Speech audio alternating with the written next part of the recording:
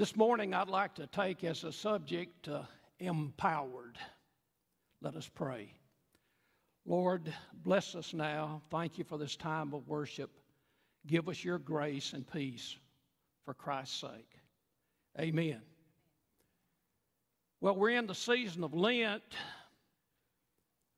and Lent usually implies an opportunity to give up something or to make a sacrifice. And what I've heard from you most of the time is that I've given up TV or I've given up social media, or during Lent I've given up some of my favorite food. I want to take that as a jumping off place this morning. Let's assume that you come home one afternoon late, and there on the counter is a plate of newly made fudge. You just made the vow at the altar that you were going to give up chocolate for Lent. But the voice, number one, says, go ahead, it won't hurt anything. Have a piece of that chocolate. Have a second piece. And then a second voice is heard. Now, don't do that. You've made a vow. You've made a covenant. Don't do that. Don't eat any of that candy. Keep your vow. And then a third voice comes in and defends the second voice, and so the first voice is defeated by the second and the third voice. You don't yield to the temptation, and you go on your way keeping your vow for Lent. Now, there's a big word for that dynamic, but let's just say that it's a soul struggle. It's a civil war that goes on inside of us as we seek to be empowered to do the will of God. Speaking of empowerment, I'd like to mention 4 ways this morning that God can empower us. And the first is service. Service. In the text that has been read several times already this morning, Jesus and the disciples are visiting, and they come to this place where Simon Peter's mother-in-law is sick. And Jesus takes her by the hand, lifts her up, heals her, empowers her, gives her health. And she immediately then begins to serve them. She's empowered to serve.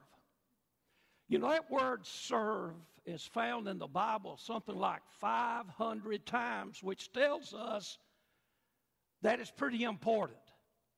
And the word itself means to wait on tables. And it's become kind of a parabolic word that takes into consideration everything that we do, which we've been empowered by the Lord to serve God. So during Lent, during this season, let us be reminded that God does in fact seek to empower us through Jesus Christ to serve and be faithful to the commitment that we've made. You've all heard the name of Albert Einstein.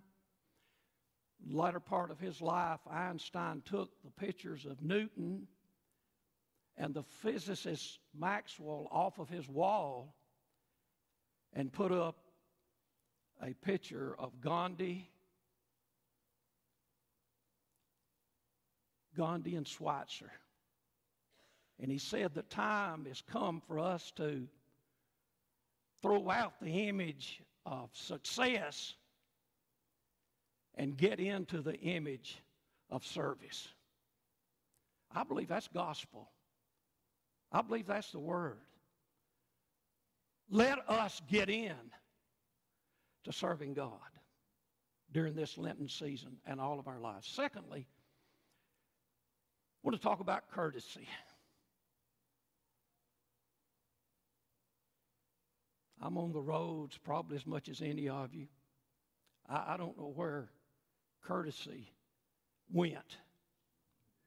They tell me in Nashville they don't even wave at you with the whole hand. Not just Nashville.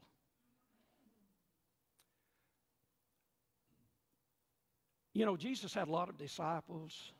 One that we haven't mentioned this morning is Apostle Paul. And Paul had a little preacher school, and he trained these people to go out and start churches. And one of those young men was named Titus.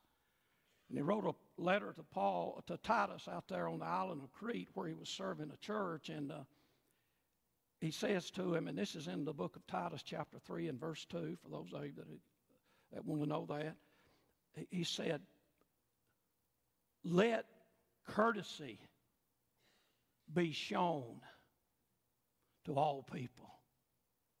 That word, too, could just as easily be translated gentleness. This is one of the finer qualities of the kingdom that we can be reminded this morning to allow God to empower us to restore in our society. And so help me God in the church of the Lord and Savior, Jesus Christ. Thinking of the children this morning, I was reminded of the story of the little girl that was invited to a sleepover. And dinner that night, the mother of the home there invited this little visiting girl to say the prayer at dinner. Now, her father was a disc jockey. And so as she began the prayer, she cleared her throat and she said, friends, this meal is brought to you through the courtesy of God. God is our model. God is courteous toward you and me. Think of all the courtesy God has shown. Let that be an example and an encouragement and an empowerment for us today.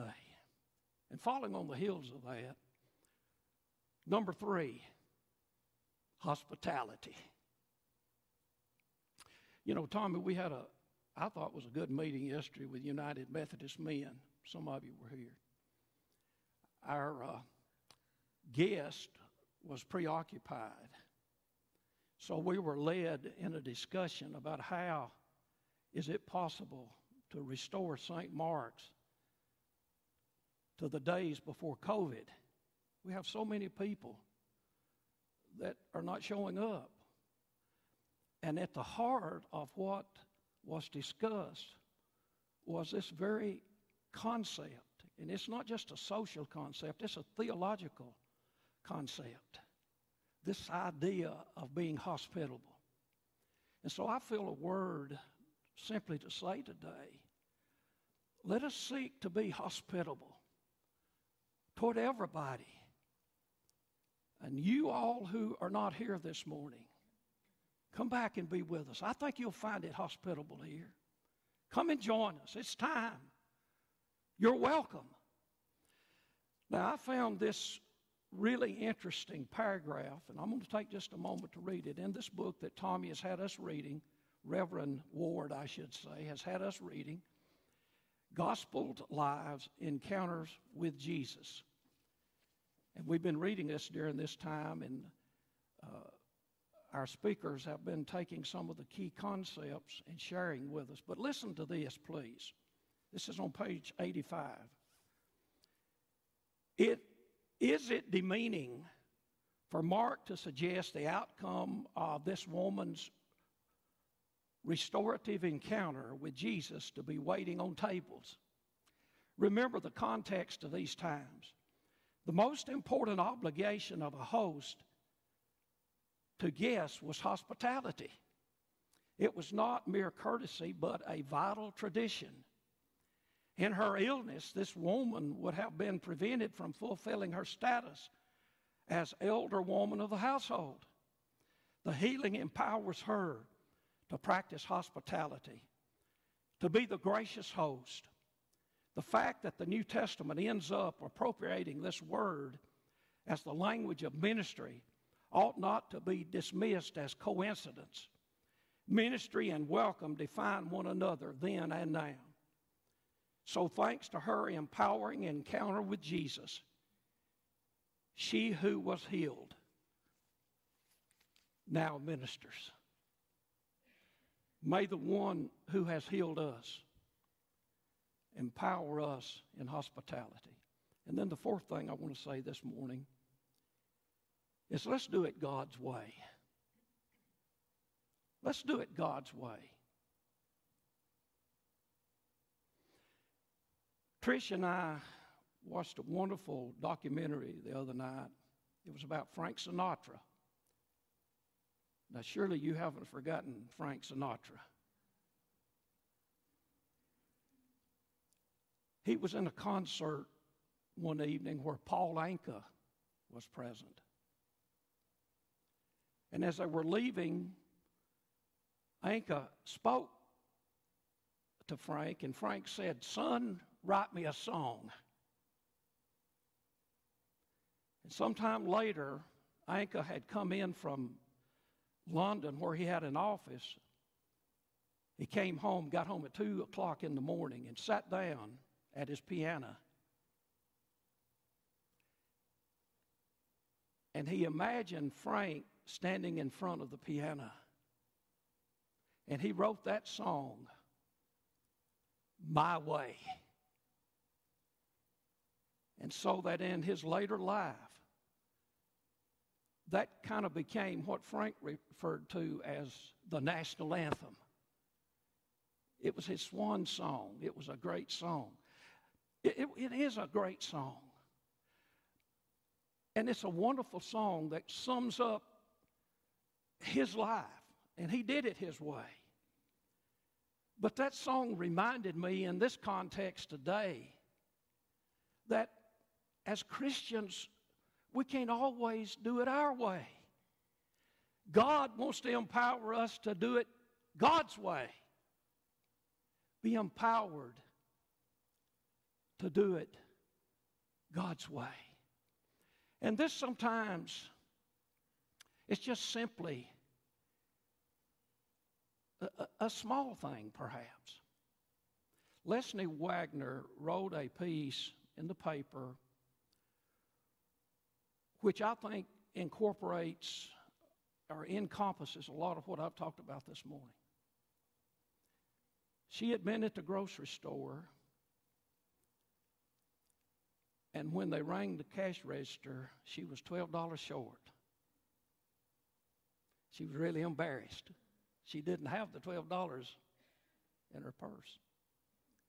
A lady standing behind her handed her a $20 bill, and she said, "No, I can't take that." And the lady said to her, "Look, I just got back from visiting my mother in the hospital. She has cancer. I took her some flowers, but she chastised me for spending the money on the flowers and told me to use that money and spend it somewhere else." And so the lady said to Leslie, "Here, please take my mother's flowers." Please take God's flowers. Do it God's way.